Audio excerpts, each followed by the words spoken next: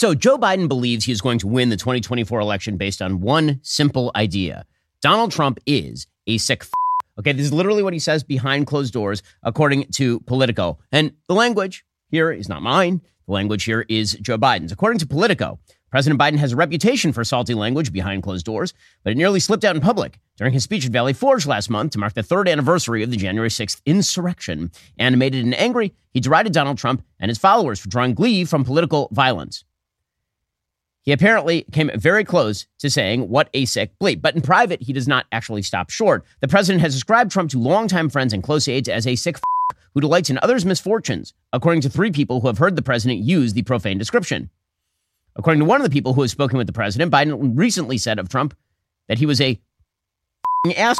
So this apparently is the way that Joe Biden thinks of Donald Trump. And because of that, Joe Biden simply cannot believe that Donald Trump is actually poised to win the 2024 election. Now, here's the reality. By the polling data, Donald Trump is poised to win the 2024 election. If you just look at the Trump versus Biden polling right now, what you will see is that Donald Trump actually has a lead. Donald Trump has a lead over Joe Biden. Every poll, except for one in the last couple months, has Trump up pretty solidly. The latest poll comes from CNN, and it has Donald Trump up 49-45 over Joe Biden. If Donald Trump wins the popular vote for the first time since a Republican won the popular vote in 2004, he's going to win the election. It's that simple. He came close to winning the election, even losing the popular vote by 7 million votes. He is also leading big in states that he lost last time, particularly in states like Georgia. The latest polling from Georgia has Donald Trump up 8% over Joe Biden. And Donald Trump is running dead even in Wisconsin. Donald Trump is running well ahead, apparently, in Michigan. Not only that, Joe Biden is failing as a mental force. He has spent. And he has begun to buy into the fibs that he's been telling for years to the point where he just repeats them ad nauseum. Nobody feels like he's in control of the world situation. Nobody feels like he's in control of himself. It's a real problem for him. So, for example, 2 days ago, he called up the family of an army specialist who had just been killed by Iranian proxy forces in Jordan. And in the middle of this call to the parents, he attempted to do this routine that he's been doing for a long time where he demonstrates sympathy, not by actually sympathizing, but by talking about his own experiences, which, by the way, is actually not how you do sympathy. Typically speaking, I mean, unfortunately, I've been to a lot of Shiva households, right? People have died and you go and you visit the grieving family members. And when people are grieving, the last thing they want to hear is about your grief experience. It's not something they particularly want to hear about because they're in their own grief experience. In any case, Joe Biden does that routinely, but he doesn't just do that. He also, when he is talking to the families of service members who've been killed, he lies to them. He lies to them about his son, Beau. He's been doing this for years at this point, to the point where it's no longer excusable. In this particular phone call, which was taped by the Atlanta Journal-Constitution, he suggests that his son, Beau, died in Iraq, which of course is not true. Beau Biden tragically died of brain cancer years after returning from Iraq. But Joe Biden has been telling this fib for so long that he may believe it at this point. Here he was. I know, everybody, I know there's nothing anybody can say or do to ease the pain. I've been there. Yes, sir, we understand. The parents overcome with emotion when the president reveals how their daughter will be honored. We're promoting her posthumously to sergeant. Oh, wow. That is the best news I've heard today. Thank you so much. You don't know how much that means to us. Oh, well, I tell you what, it means a lot to me. My son spent a year in Iraq until I lost him. And 1% of all these kids are the ones that we're going to take care of 99% of us. Okay, that story about Beau is not true. He keeps telling it over and over and over. And Joe Biden is a prevaricator, and he lies a lot. But the fact is that it may be that he believes it at this point. Whatever the symptoms of his mental decline, they are not going to bode well for his reelect efforts. Again, when you look at the state-by-state polling, Donald Trump is well ahead in what used to be a swing state of Ohio. He's up by 11 points in Ohio right now.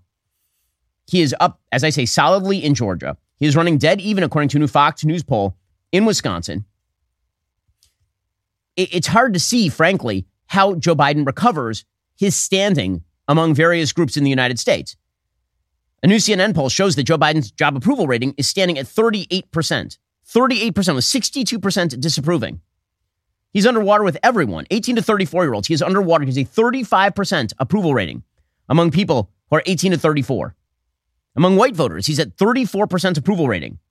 Even among people of color, 45% approval rating.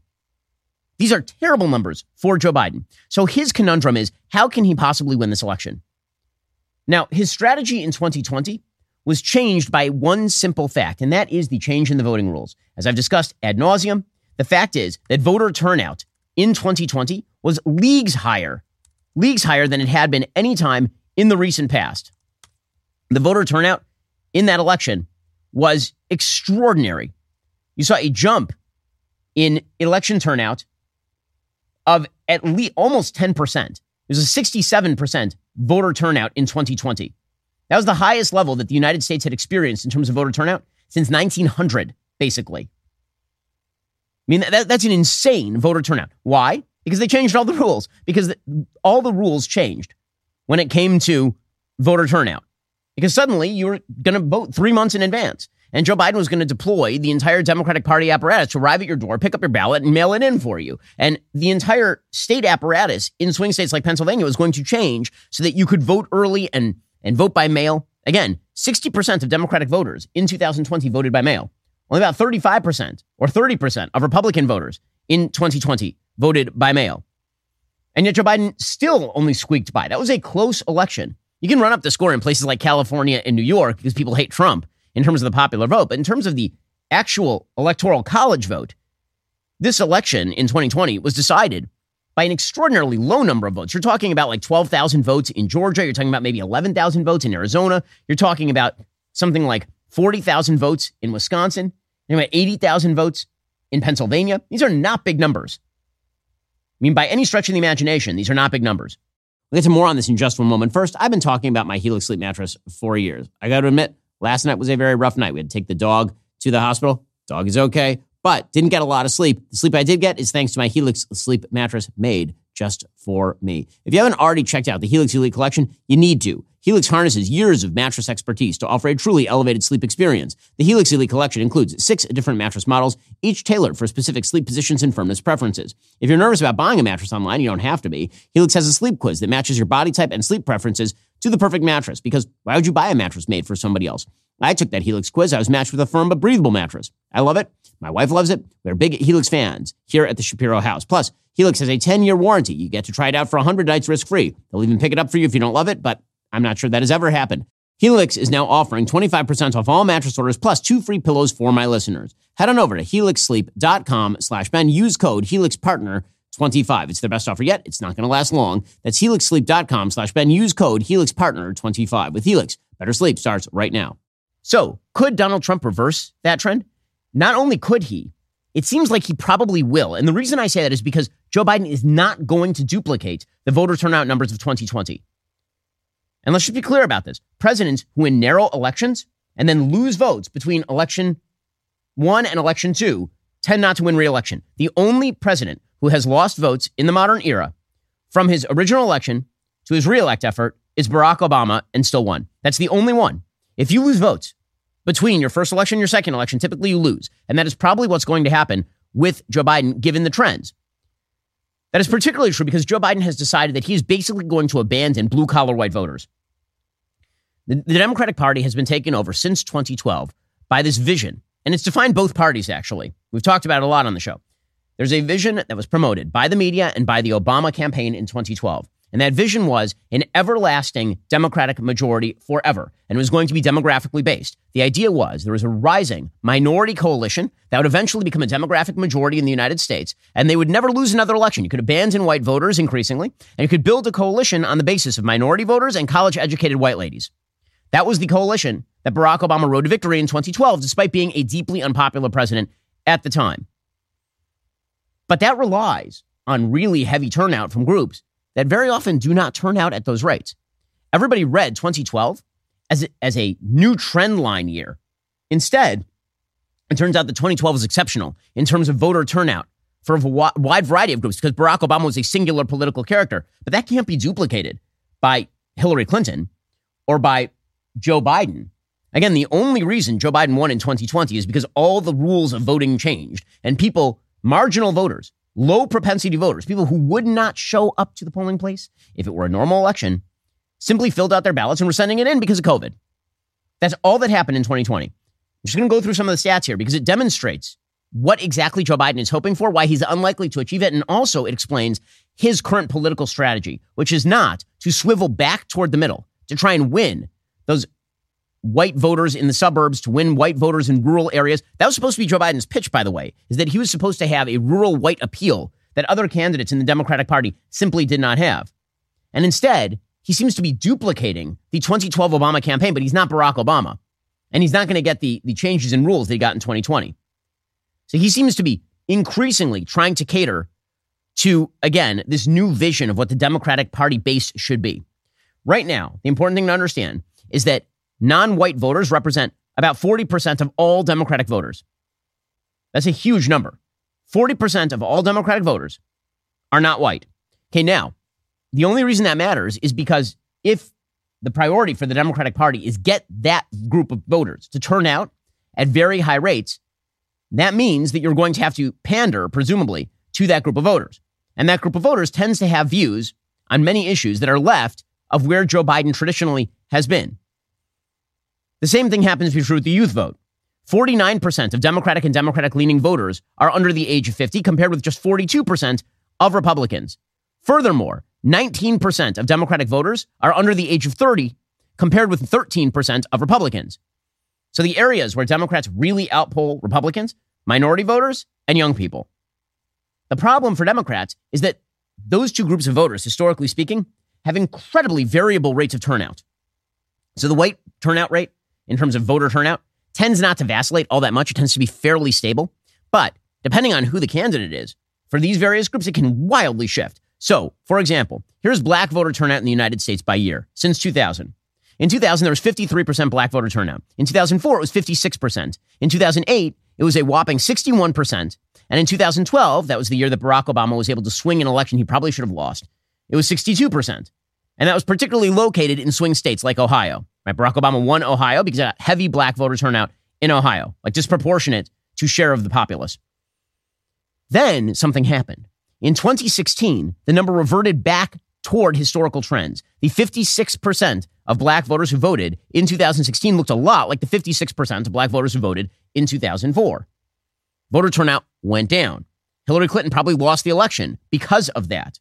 And so in 2020, there's a heavy effort to get out the black vote. But the good news was that it wasn't that much effort to get out votes in 2020. It was actually quite easy to get out votes in 2020. By the way, that also explains why the Democratic Party was pandering so hard to the Black Lives Matter movement. Because the idea was if you pander really hard to BLM, then they will act as a voter turnout machine in favor of Joe Biden. It's why everybody went soft on the riots in the middle of the summer in 2020 in the Democratic Party. And again, voter turnout did rise again. 59% black voter turnout in 2020, which looks more like the Barack Obama 61% voter turnout for black Americans in 2008 than it does like the 2016 numbers for Hillary Clinton. Now, here is the question. Do you think black voters are going to turn out the way that they did in 2020 for Joe Biden in 2024? Doesn't look like that, does it? His black voter turnout number, right now, among people of color, Joe Biden is polling at 45%.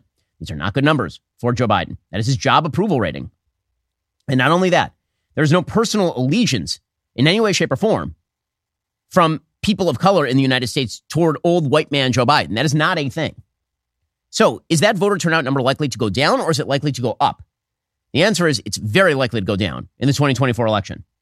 We'll get to more on this in just one moment. First, you've heard me talk about how important it is to have a VPN to protect your online privacy before. Choosing a VPN you trust is equally as important. Now, I actually research the show's sponsors because I want to recommend brands I believe in. I can say with full confidence, ExpressVPN is the best VPN on the market. For starters, ExpressVPN does not log your online activity. Lots of cheap or free VPNs make money by selling your data to advertisers, but ExpressVPN doesn't do that. They've even developed a technology called Trusted Server that makes their VPN servers incapable of storing any data at all. ExpressVPN also uses Lightway. That's a new VPN protocol they engineered to make user speeds faster than ever. I've tried a lot of VPNs in the past. They can sometimes slow your connection, but ExpressVPN is always blazing fast and lets me stream videos in HD quality with zero buffering. Not to mention, ExpressVPN Really, really easy to use. You don't need any technical skills to set it up. You just fire up the app, you tap one button, and now you're connected. Even your grandparents could do it. I'm not just the one saying this. It's Business Insider, The Verge, a lot of other tech journals. They rate ExpressVPN as the #1 VPN on planet Earth. Protect yourself with the VPN I know and trust. Use my link at expressvpn.com/Ben today. Get an extra 3 months free on that 1-year package. That's expressvpn.com/Ben, expressvpn.com/Ben to learn more. And that's not the only problem for Joe Biden. The youth vote is something that he heavily counted on, like really heavily counted on in 2020. Now, the youth vote in the United States, people 18 to 29, those votes really heavily vacillate based on election cycle. So let's go historically here. What the youth voter turnout rates are historically in the United States, 18 to 29. Every election cycle, you hear the youth are finally going to turn out. This is the year where we mobilize the youths, and the youths are going to swing us to victory. Rock the vote and all of this kind of nonsense. Okay, so here is the youth voter turnout by year. In 2000, 40% of people aged 18 to 29 voted who were eligible to vote. 2004, that number jumped to 49%. It was 51% in 2008, right, for Barack Obama, which was the year that every young person voted because, man, oh man, it was transformative and all this stuff. That dropped to 45% in 2012, which is one of the reasons why Barack Obama won fewer absolute votes in 2012 than he did in 2008. In 2016, it went down even from there. It was back down to 44%. And so, young voters were not turning out for Barack Obama too, and they didn't turn out for Hillary Clinton. But the voter turnout rate for young voters in the 2020 election was 55%. 55%. That is a massive spike. A spike from 44% of young eligible voters in 2016 to 55% of young eligible voters in 2020. Now, the last time young voters turned out that way was, wait for it, 1972. In 1972, 55% of young voters turned out. They turned out for George McGovern, who promptly lost 49 states to Richard Nixon. So, young voters aren't obviously where the mentality of most Americans is, right? The mentality of most Americans is not the same as the mentality of young voters. But Joe Biden is looking at these stats, and he realizes the things he needs: heavy minority turnout, heavy youth turnout. Is he going to be able to duplicate anything like 2020? He's thinking not. But his team, instead of saying, okay, well, we need to scrap the strategy, we need to blow up the strategy, we need to look at the numbers, and we need to instead focus on winning suburban white ladies, right, which is what they actually need to do, focus on winning suburban white women, blue-collar workers in Rust Belt states. That's where Joe Biden really should be putting his effort, right? He should right now stop looking at the Barack Obama 2012 model, and he should start looking at the Bill Clinton 1992-1996 model. Which is why you would imagine, if they're smart, later in the summer, what you will see from the Democratic Party is they're going to shift toward industrial policy, welfare policy, and abortion. And that'll be the mainstay of the campaign if they get wise. If they're not wise, then Joe Biden is going to continue to pander to the most left-wing parts of his base. Because he's looking at these numbers the same as you and I are looking at them right now. And he's seeing lower voter turnout among young minorities. Lower voter turnout among youth and minorities, rather. He's seeing that. And so what can he do? Well, he can sure pander. And that is why there's all of this heartburn over, for example, Israel's war against Hamas in Gaza. It's why the Democratic Party seems signally unable to sound off on the southern border, despite the fact that that is a burgeoning, huge problem. Not burgeoning, a real-time, huge problem for the United States. Now, the problem for Joe Biden, of course, is that if you pander to your left-wing base, you're also alienating that center that you need. So Joe Biden is really hoping that the only way that he can hold that coalition together is just to hate Trump. Trump's a jerk. This is why, as I've said, Donald Trump's election strategy is very simple. He should go to the basement and he should stay there. Joe Biden has an unwieldy coalition that is very unlikely to stick together. Joe Biden is not going to get the levels of voter turnout that he got in 2020, absent COVID, absent BLM, absent the ability to go after the sitting president, Donald Trump. Donald Trump should go to the basement and he should stay there. And he will win if he does those things. Because the only thing in the end that Joe Biden thinks he can win on really is not even the policy. He thinks if he can hold together this coalition by hook or by crook with gum and sticky tape, if he can do that, and then he can just point at Trump and call him a sick then that'll win him the election. That is a difficult proposition. Joe Biden is not in a winning position in this election cycle. Now, the problem for the Democratic Party is that neither would anyone else be. Because if Joe Biden were to be replaced on the ticket, the question would be, by whom? And why wouldn't that person face the exact same electoral challenges as Joe Biden is currently facing. If you put Kamala Harris in place, she's way worse. She's not going to get heavier black voter turnout. And not only that, she's going to alienate everybody. She has super high unfavorable ratings. If it were somebody like Gavin Newsom, they have a serious problem. Michelle Obama apparently doesn't want it. So they're stuck with Biden. And again, as his presidency gets worse and as the symptoms of that presidency become worse, he's going to actually, weirdly enough, be forced more and more to the radical left in the desperate hope that he can get the voter turnout on his side up, that he can get people who are 40% propensity to vote to 50% propensity to vote by pandering to them.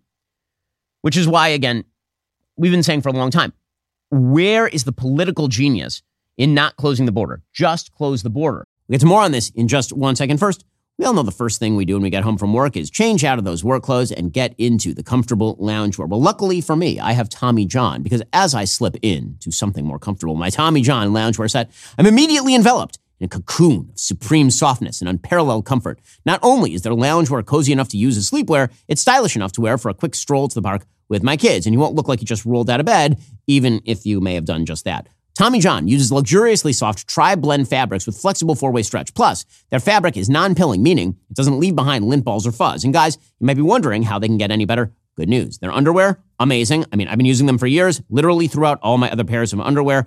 Incredibly durable. Their fabric moves with you. It's just great stuff. Plus, Tommy John's best pair you'll ever wear or its free guarantee protects your most valuable asset. So shop at Tommy John. Get 20% off your first order right now at TommyJohn.com/Ben. Save 20% for a limited time at TommyJohn.com/Ben. That's TommyJohn.com/Ben. See site for details. If Joe Biden closed the border, the issue would be off the table for Donald Trump. But Joe Biden can't do it. And that's a real problem because people are seeing the tape. For example, there's a tape that has now emerged of an illegal immigrant. This is one of the illegal immigrants who attacked a police officer. His name is Yohan Bouada, and he was released from police custody after assaulting a police officer. And here's video of this person as he smirks at reporters leaving the Midtown South precinct. Here's what it looked like.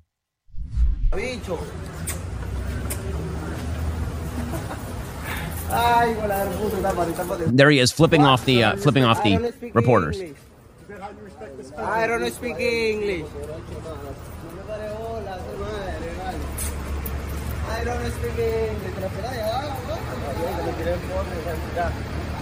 You speak Walking, English? smiling.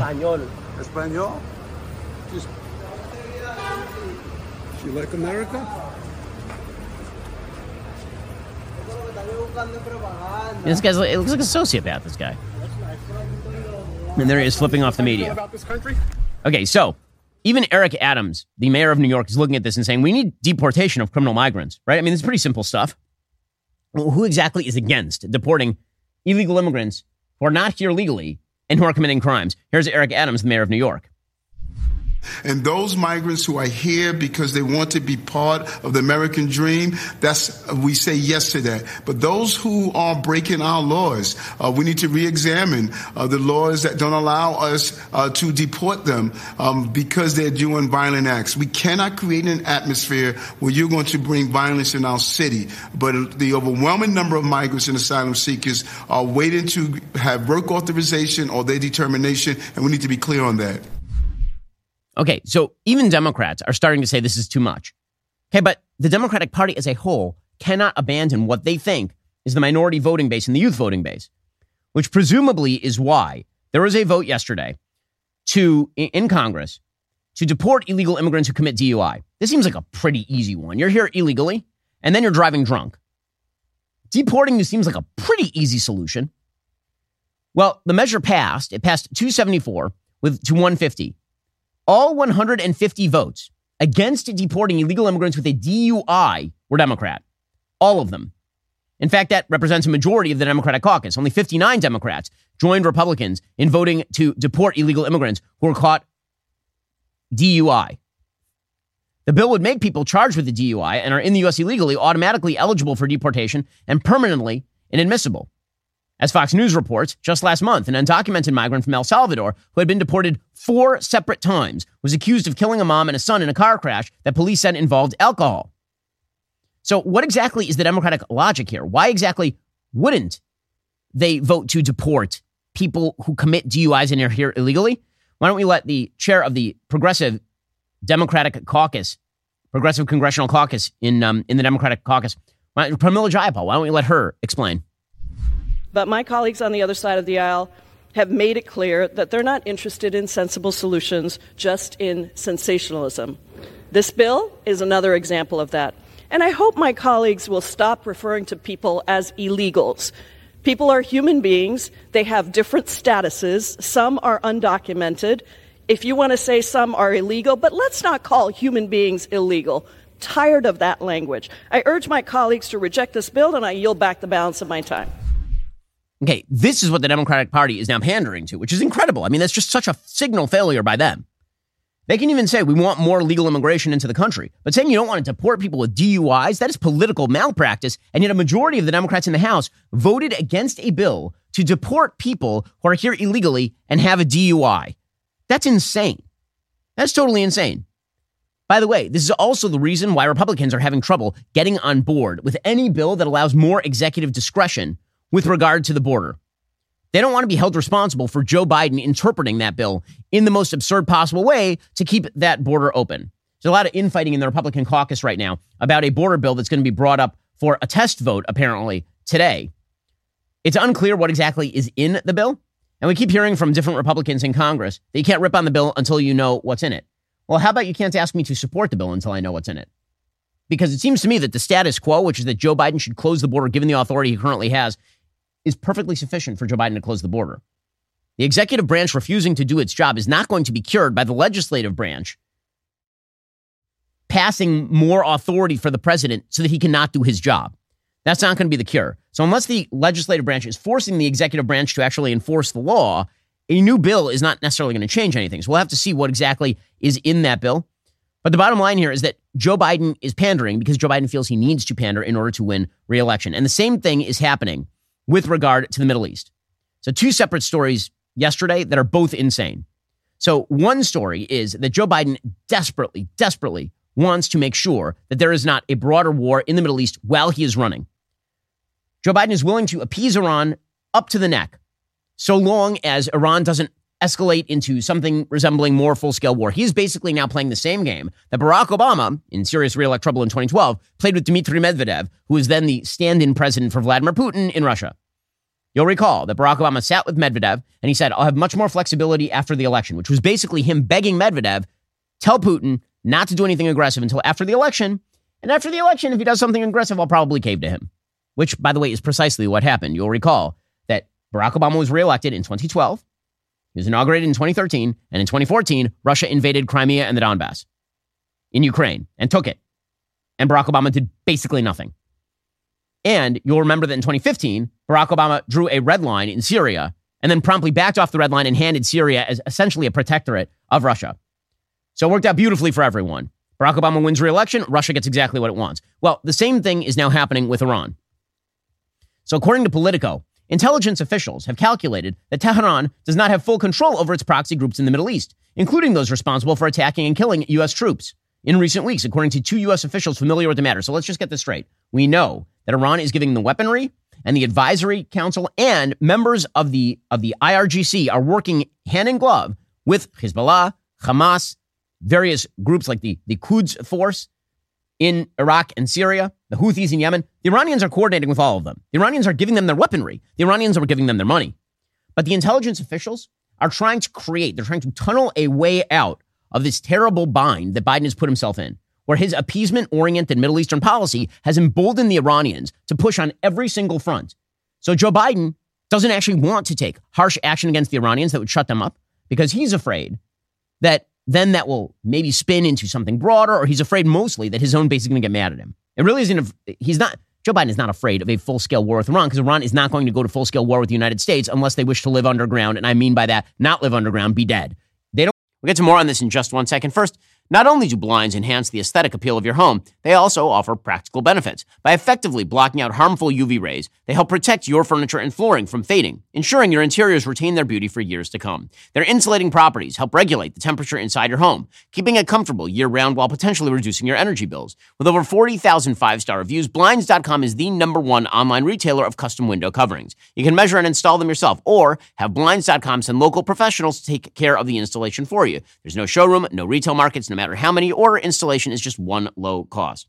And if you don't have an eye for design, Blinds.com experts are always available to help choose the style and color right for you. Everything they sell is covered by their perfect fit and 100% satisfaction guarantee. With hundreds of styles and colors to choose from, Blinds.com is sure to have the perfect treatment for your windows. Shop Blinds.com's anniversary sale right now through March 13th for up to 50% off. Again, save up to 50% off for limited time at Blinds.com. And when you check out, don't forget to tell them you heard about them at The Ben Shapiro Show. Rules and restrictions may apply. What Joe Biden really is seeking to avoid is blowback from his own party, from the radicals in his own party. Joe Biden is afraid of losing Michigan. It's that simple. He's afraid of losing Michigan. There are a lot of Muslim voters in Michigan. Muslim voters in Michigan are very unified in their hatred for Israel by polling data. Muslims in Michigan are very much in favor of an appeasement-oriented policy towards states like Iran in the Middle East. And therefore, Joe Biden is trying to find a way to appease. So now he's basically weaponizing his intel officials to say that Iran is not responsible for things that Iran is clearly responsible for. Basically, Joe Biden's White House is now a PR agency for Iran. Again, that's not any sort of shock. Barack Obama did the same thing. After he signed the Iran nuclear deal, then it became incumbent on the United States to pretend that that was actually a good deal. And so the Obama administration started to make noises about how Iran was now moderate. Iran was now good, even as they pursued spreading terror all over the region. Well, now Joe Biden is in the same bind. Well, Iran spreads terror over the region. While Iran is shutting down shipping in the Red Sea. While Iran is incentivizing Houthi attacks on shipping and Hezbollah attacks on the north of Israel and Hamas rocket attacks on American troops in Jordan. While Iran is doing all of that, Joe Biden's intel officials are like, well, Iran, do they have anything? I don't know. Maybe Iran doesn't have anything to do with this. Maybe it's all a big coinkydink. Who knows? Yeah, probably they're not in control. That is a way for Joe Biden to escape having to take the harsh action that would be necessary to protect American lives. If you don't want forward operating bases for American troops in Jordan, make the case. But if you're going to leave them there and then American soldiers die, you do not get to claim that the power behind the killing was not actually the power behind the killing as a way of cowarding out, which is what Joe Biden is doing right now. According to Politico, the Quds Force, an elite branch of the IRGC, is responsible for sending weapons and military advisors as well as intelligence to support militias in Iraq and Syria as well as the Houthis in Yemen. The groups have varying ambitions and agendas, which sometimes overlap, but Tehran does not appear to have complete authority over their operational decision-making. While the disclosure means it might be particularly hard to predict what actions the groups will take, it could lower the chances of the U.S. getting pulled into a direct confrontation with Iran. Again, this is their way of escape. So we're just going to pretend that the thing isn't happening. We're going to pretend that Iran isn't responsible for all of this so as to avoid escalation with Iran because Joe Biden does not want to alienate Muslim voters in Michigan. Again, that is what he is doing. How do we know that's what he's doing? Because that's what today is all about. So he is visiting Michigan today. He visited Michigan on Thursday. He met with members of the UAW. Top Michigan Democrats have pressed Biden for months to spend more time campaigning in their state, according to the Washington Post. But officials have been worried about his visit being overshadowed or interrupted by demonstrators. So Biden went to Michigan. He went to Michigan. He met with the UAW. He did not meet with Arab American voters, but don't worry, he's going to be sending his surrogates to say the quiet part out loud. According to Karine Jean-Pierre, the White House press secretary, she told reporters on Thursday, senior Biden officials will travel to Michigan this month, quote, to hear directly from community leaders on a range of issues that are important to them and their families, including the conflict of Israel and Gaza. Last week, Julie Chavez Rodriguez, Biden's campaign manager, traveled to Michigan, where she planned to meet with Arab American elected officials and community leaders. Some refused to meet with her. Again, Biden is trying to reach out specifically to Michigan Democrats because he is worried that he is going to lose Michigan and then lose the election. Entire article in Politico about this. Right, quote, President Joe Biden's attempt to lock down many of the young climate-minded voters who supported him in the last election is running aground over the war between Israel and Hamas. Biden promised to be the climate president when he won the White House 4 years ago, but that message is in danger of being drowned out, as many of those youthful environmentalists voiced their frustration with Biden's refusal to demand an immediate ceasefire in Gaza. So again, this all comes, so you would say as a normal person watching politics, okay, who cares? Young people don't turn out to vote all that much anyway. Why don't you just redirect your campaign energy toward more fertile grounds. But the answer is Joe Biden can't. He's too unpopular. And so he now has to cater to all the crazies.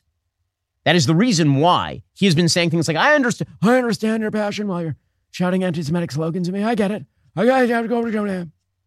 That's why he is doing that. Not only that, he and his team have been fairly overtly reaching out to various groups in Michigan that are connected directly with pro-Hamas forces.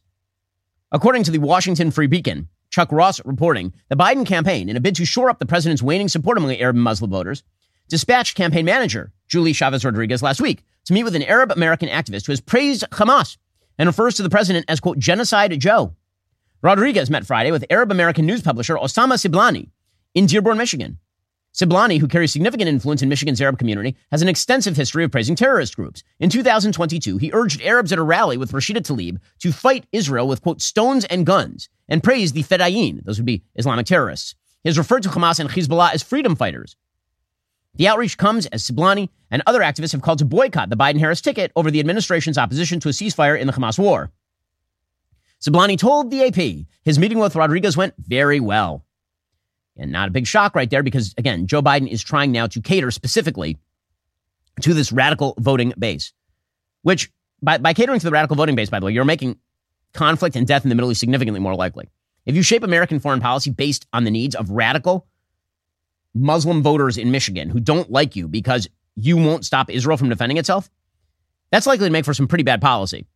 One of those bad policies we'll discuss in just 1 second. First, it is Groundhog Day. The groundhog might be surprised by his shadow, but you don't have to be surprised by yours. Control your shadow this Groundhog Day with Jeremy's Razor. Look at this.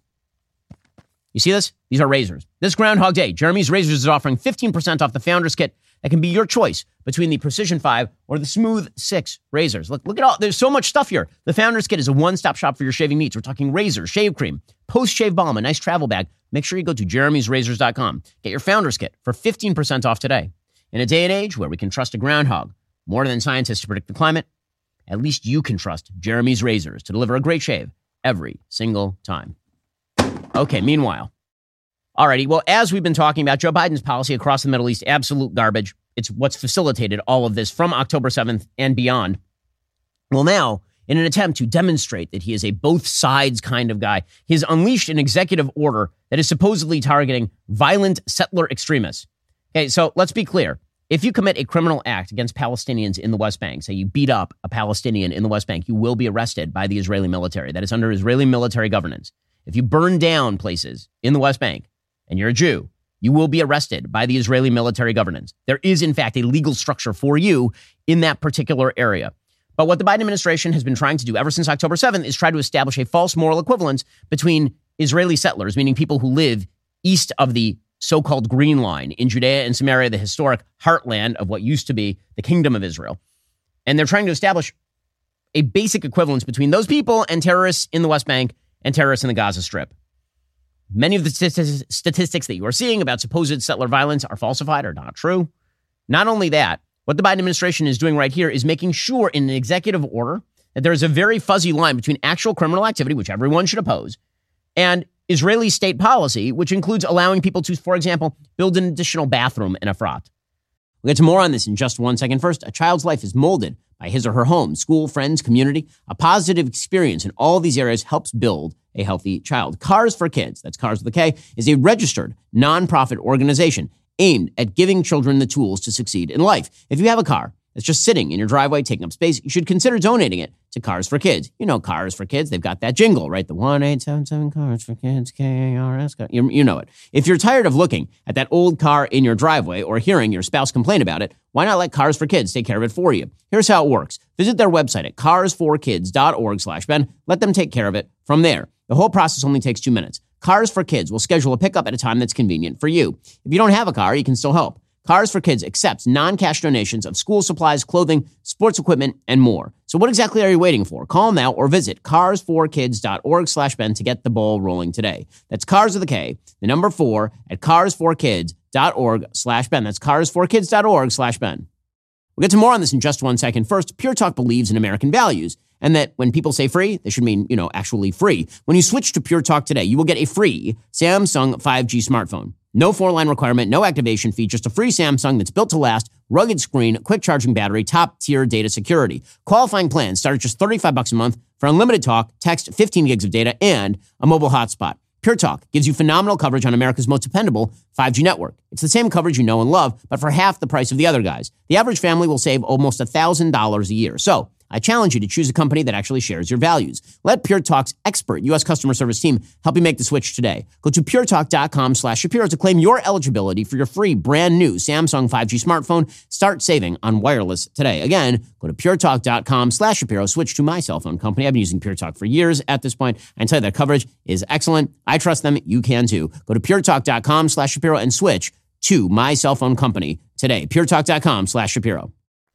Okay, now the Biden administration has not taken a formal position on what exactly Israel should legally be allowed to build on in areas that Israel currently has military presence in. There's never been any sort of agreement between Israel and the Palestinians on which parts of the territory in Judea and Samaria are supposed to be left for a Palestinian state. That has never been finalized. It was separated under the Oslo Accords into areas A, B, and C. Areas A were given over to the Palestinian Authority to govern. That would be like Jenin, Nablus, many of the big Arab cities.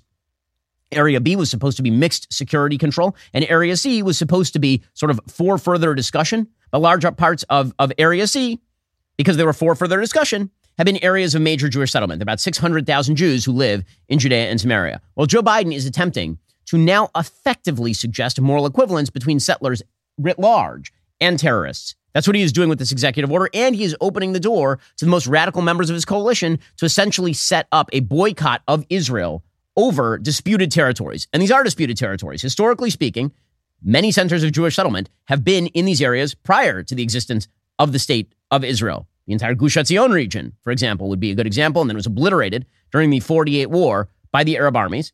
And then post-67, again, a lot of those areas have been built back up by Jewish areas. In any case, Biden signed an executive order on Thursday declaring a national emergency. Not sure why it's a national emergency exactly, allowing him to implement new measures to combat settler violence, including sanctions concurrently announced against 4 Israeli extremists who carried out acts of violence in the West Bank. This is according to the Times of Israel. Biden said in the order, the situation in the West Bank, in particular high levels of extremist settler violence, forced displacement of people in villages, and property destruction, has reached intolerable levels and constitutes a serious threat to peace, security, and stability. So basically, this is Joe Biden saying that when terrorists attack Jews, it's because there are some crazy settlers, and we're talking about like a small number of people, who commit crimes and are then arrested and go to Israeli jail. That is what he is saying. Again, it is important to note here that an extraordinary level of violence exists against settlers in this area by Palestinians. A huge number of killings have happened over the past 3 years in these areas, people driving on highways and Palestinian Arab terrorists just shooting them, just murdering them. That sort of thing happens, unfortunately, fairly regularly. In fact, there are signs off the highway. If you go to Judea and Samaria, there are signs off the highway, big red signs, and they say, if you are a Jew or if you hold an Israeli passport and you drive into these areas, we cannot protect you. You may be killed. If you're a Palestinian and you drive to like the junction in Gush Etzion, you're fine. You go for a cup of coffee. If you're a Jew and you make a mistake and you drive into the wrong areas of the West Bank, you're dead. It's just that simple. Okay, but that, of course, is not the view of Joe Biden, who, again, brings everything back to the centrality of Israeli policy. This is one of the great lies that you see on both the far left and on the far right when it comes to foreign policy for any Western state. And that is, no one has agency except for the Western state. It's stupid. No one has their own interests. Nobody has their own priorities. It's all just reaction to Western activity. So when there's a terrorist attack against Jews on the border of Gaza, which, again, is not the West Bank, when that happens, that's probably because Israel did something. In the same way that everything when it comes to the United States for both the far left and the far right isolationists is blowback. Everything is blowback all the time. Or alternatively, Palestinians, 75% of Palestinians in the West Bank believe that Israel should be obliterated. 80% approve of the October 7th attacks. And so what Joe Biden is doing here, again, is the predicate to the possibility of much larger action against Israeli ability to live in historic Jewish land. And that is, in fact, historic Jewish land. Trying to pretend that areas mentioned in the Bible are somehow historic Palestinian land is very, very weird. In any case, the sort of message here is pretty clear. Israeli officials had already told the Times of Israel last month the security echelon had taken a number of steps to clamp down on the phenomenon of individual settlers committing violence. One of the things that you've also seen is the Israeli army will clear what is effectively like a tent village And then that will be declared settler violence. The 10 Village doesn't have a legal right to be there. And so much of this could be dispelled by simply one drive on Route 60 through Israel, but nobody bothers to do that if you're in the media, so you literally don't know what the hell you're talking about. But that's effectively what is happening right here. Joe Biden, this is all a ploy to win votes in Michigan. That's all this is. And that, again, is because Joe Biden is in seriously weak position. Now, Joe Biden is hoping that he's going to be able to recover and that is going to come on the back of new economic reports. So the latest economic reports are now out. And there was a jobs blowout in January, which is good, obviously good for the country. Non-farm payrolls expanded by 353,000 for the month. That is about double what the Dow Jones estimate was going to be. The unemployment rate remains at 3.7%, which is near historic lows. Job growth was widespread in January, led by professional and business services with 74,000. Again, that is based on perception of inflation basically being curbed at this point. According to George Mateo, chief investment officer at Key Private Bank, he says, make no mistake, it was a blowout jobs report. It will vindicate the recent posturing by the Fed, which effectively ruled out an interest rate cut in March. Moreover, strong job gains combined with faster than expected wage gains may suggest an additional delay in rate cuts for 2024. So if the economy holds up, then presumably the Federal Reserve is not going to rush to cut rates, which might reinvigorate inflation. The question for the Fed is going to be, when do they start cutting rates again? So a lot of the speculation has been that they're going to cut rates directly before the election. An attempt to jog the economy to boost Biden's reelect. They're going to do that. Obviously, if job growth continues to move at this pace, then they're not going to have to do any of that. Again, I am still skeptical of the state of the American economy. I still think that there's another shoe that's going to have to drop here. Now, you might just argue that basically prices and wages have now readjusted to the new normal, that inflation meant there was more money in the economy. The inflation boosted the prices, but people were still spending, and so that boosts the wage growth eventually, and eventually it reaches a new equilibrium. You can make that case, presumably. There's still massive unsustainable debt packages that are going to come due for the United States. So as I've said before, I've been saying this actually for several years, I don't actually think that what you're going to see in the United States is like a deep, long-lasting depression. I think what you're going to see is a long-lasting economic stagnation into the future as we sort of reach that new normal of wages and prices. Instead, the regulatory impact of what Joe Biden has been doing in a wide variety of industries is going to come home.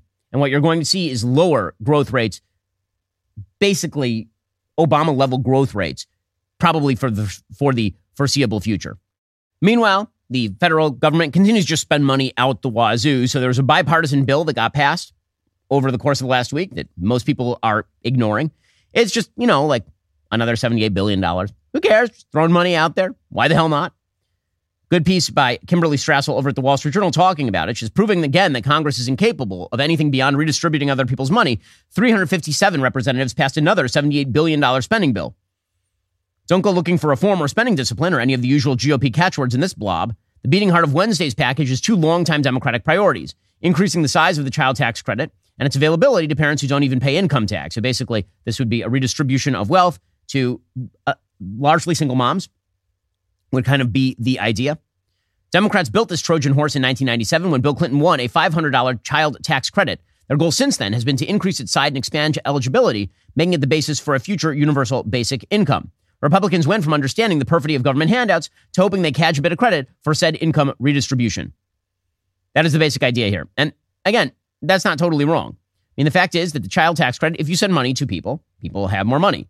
On the other hand, if you disincentivize work, you are not actually allowing people to rise from poverty, because what you actually require to rise from poverty in a permanent way is not dependency on government. What you actually require is an income trajectory. There have been a bunch of studies about the child tax credit. Many of them conflict with one another. There's one estimate from the University of Chicago, reported by the Cato Institute, that takes behavioral effects into account, meaning people dropping out of the workforce because the child tax credit is available or working fewer hours or whatever. What they found is that a larger child tax credit without income requirements would lead 1.5 million workers to stop working. 83% of those would be the sole earner in the household, which again, those would be single moms. The net effect of expanding the CTC would reduce overall child poverty by 22% and would not reduce deep poverty, 50% of the poverty line. That same study estimated that any reductions in poverty from a larger child tax credit targeted at families without market income would come at a fiscal cost almost double that of other stamps like food stamps. So again, one of those things that looks good on paper, but isn't particularly useful in practice. And meanwhile, the Democrats' move to the left is on every issue. They have to pander to the Utes, and the Utes apparently are very hot on the trans stuff, which is the only possible reason why you would see the Democratic Party resonating to what is the stupidest idea in human history, that men and women are not separate categories of human beings. These are not actual biological distinctions. It's sort of a made-up thing in your own mind. So we've seen a spate in the last 24 hours of various authority figures preaching why children should be trans. For example, here's a California gender specialist named Johanna Olsen Kennedy talking to an 11-year-old on tape and saying, "You're in the perfect place for puberty blockers." Yes, that's right. We need to puberty block 11-year-olds. I mean, this is Mengele type experimentation on children. It really is. Dr. Olsen had a decision. You are in the perfect place to start on blockers. And she promises to begin giving her estrogen, female hormones, in 2 years. Around 13. That's what I think. Yes, you're not going to develop breast buds on the blockers, but you're not going to wait until 16 to start. You know that, okay? Josie received the blockers as an implant in her arm. It's okay if you cry. So with all the bravery she could muster, you're going to feel a little bit of a... Josie held on tight. So much bravery. Ow! Just as terrible. Another chapter opened in this young girl's life. This is a young boy. This is a young boy being Munchausen syndrome by proxy by mom. Just terrible stuff. Just terrible stuff. And the fact that we are treating this as heroism by the parents, it's not the kid's fault. The parents and the doctor, just vile. Meanwhile, we have teachers who are going into the classroom and explaining that they themselves don't know whether they are a girl or a boy. Well, it seems to me a prerequisite of you actually teaching a child should be to know whether you're a boy or a girl, since literally all of my children can do it, excluding the 8-month-old who can't speak yet, but definitely knows that he's a boy. Here, oh my goodness, these people. I have a small dilemma. I am starting a new job on Monday, and it's a teaching job. So the kids are going to call me either Mr. or Mrs. Jamie. It depends on what I want, but I, as a non-binary being, I don't know what to pick. I feel like Mrs. would be easier for the kids, but Mr. makes me feel better. But I also kind of want to try mix, but I don't know if the kids can do that. I don't. And then what do they do when they ask me if I'm a boy or a girl? I'm not. I don't know. Explain that it's young kids, too. It's young kids. My class is going to be 4-year-olds. So, I don't know. And then, I don't know if I want to go by Jamie or Jamie Ray, because Jamie Ray is the name that I go by now. I don't know. Any advice would be great. Okay, the advice is to seek mental health help from hopefully a non-woke professional. And just really bad stuff. Meanwhile, we have a doctor named Jessica Kissay saying she will die on the hill that kids should have access to irreversible puberty blockers and sex change surgeries over on TikTok, which is fostering this sort of stuff as a Chinese psyop. I'm a doctor, and apparently the state of Texas needs to reconsider what it considers child abuse. Because you know what's abusive? Ignoring the needs of your child when your child is telling you what they need. And engaging in behavior as a parent that could lead them to unalive themselves. Over 80% of trans youth have admitted to having thoughts about unaliving themselves, and over 50% have actually attempted it. In these individuals, denying them care that we know is life-saving is child abuse. It is not life-saving care. There's no data to demonstrate providing this. Them gender-affirming care strongly reduces those risks. Don't worry, I got plenty of receipts for these comments. That is a lie. That is not true. I will die on this hill. Hey, it isn't. Trans rights are human rights. And it doesn't matter the age. Okay, so first of all, never trust anybody who does their hair like this. Ever. Somebody who has their hair like this, does this look like a sane and rational doctor to you? Is this somebody you'd walk in and get a cancer treatment from? Why would you put your kids in the hands of this person? My goodness. And that's not the only story along these lines. Crazy story out of Connecticut. Apparently, students are in deep doo-doo over at Brookfield High School. Why? Because this idiot high school put a tampon dispenser in the boys' bathroom. And the kids correctly took the tampon dispenser and dumped it in the toilet. Apparently, it was within 20 minutes. At 9:30 a.m. Wednesday morning, they put a tampon dispenser in the boys' bathroom, and the boys were like, where are we supposed to put this? Up our ass? Like, where exactly does the tampon go? By 9:52 a.m., the tampons were on the floor. The newly installed distribution box was ripped off the wall along with the masonry anchors, and the distribution box itself was destroyed. The principal said that this is just terrible. According to state law, we will reinstall this box in a boys' bathroom. I'm aware the law says men's bathroom, but the actions today that led to vandalism and destruction of property were the work of immature boys, not men. Well, since you can't define either of those terms, you may as well just call it nothing. You can't tell what a boy is or what a man is if you're sticking tampons in the boys' bathroom. The principal informed students the school has a list of suspects and believe they know who the perpetrator may be. He called the incident, quote, the most egregious instance of vandalism and destruction of property in recent weeks. Other forms of vandalism included broken stall doors, soap dispensers being ripped off walls, and various items stuffed into toilets. They also tend to happen only in the boys' bathrooms. Well, yes, I mean, have you ever been in a boys' bathroom? The worst place on earth. Also, not a place for girls. But this is the stupidity of our modern culture. Everything is going just great. Alrighty, folks, coming up, we are going to be talking about an attempt to censure Representative Ilhan Omar, who, I mean, I got to say, she's been saying a lot of stuff recently about how she wants to serve Somalia, which is a strange thing. I mean, for a lady who accuses other of dual loyalty, she really... If you're not a member, become a member, use code Shapiro, check out for 2 months free on all annual plans. Click that link in the description and join us.